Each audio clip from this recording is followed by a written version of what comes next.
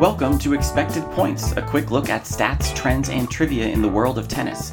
My name is Jeff Sackman from tennisabstract.com, and it is Friday, June 18th. Each day, I select 3 numbers to highlight the latest news in the sport, and today, those numbers are 37%, 8, and 3. The first number is 37%, the Tennis Abstract forecast probability that Garbine Muguruza will win this week's WTA event in Berlin.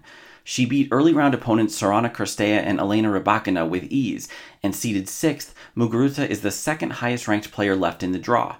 Like Marin Cilic on the men's side, Garbine rates well on grass due to fairly old results.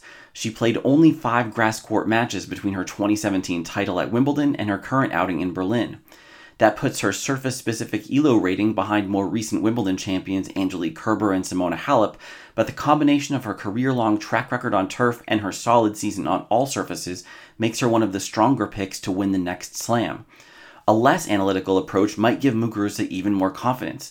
She's lost 17 career matches on grass, and due to retirements and collapsing rankings, only 4 of the women who've defeated her are set to appear at the All England Club. 2 of them are Ashley Barty and Serena Williams, players that Muguruza would surely like to see land in the other half of the draw. Our second number is 8 years, the age gap between 37-year-old Philipp Kohlschreiber and the next oldest player in the quarterfinal field at Halle. Tournament organizers surely hoped that the oldest man in the final 8 would be 39-year-old Roger Federer, but it's a year for youth, as Felice Auger-Aliassime ousted him in the second round. Kohlschreiber is 17 years older than Auger-Aliassime, and he's 14 years older than Andrei Rublev, his opponent today. Rublev has youth and a sizable ranking gap on his side, but Kohlschreiber has everything else. The veteran won their single prior meeting, albeit a match 4 years ago on clay. And while grass is the veteran's best surface, Rublev is still finding his footing. The Russian's most famous result at Wimbledon is his second-round qualifying loss to Marcus Willis in 2016. Kohlschreiber has a long track record of success at Halle, where he won the title in 2011. It's been 9 years since he beat a top 10 player at the event, and he has a good shot at doing so again today. Today's third and final number is 3, the career win total of the Belarusian doubles team of Victoria Azarenka and Aryna Sabalenka. Vika and Aryna paired up for only the 4th time in Berlin this week, and they've already tripled their career win total together with 2 early round victories.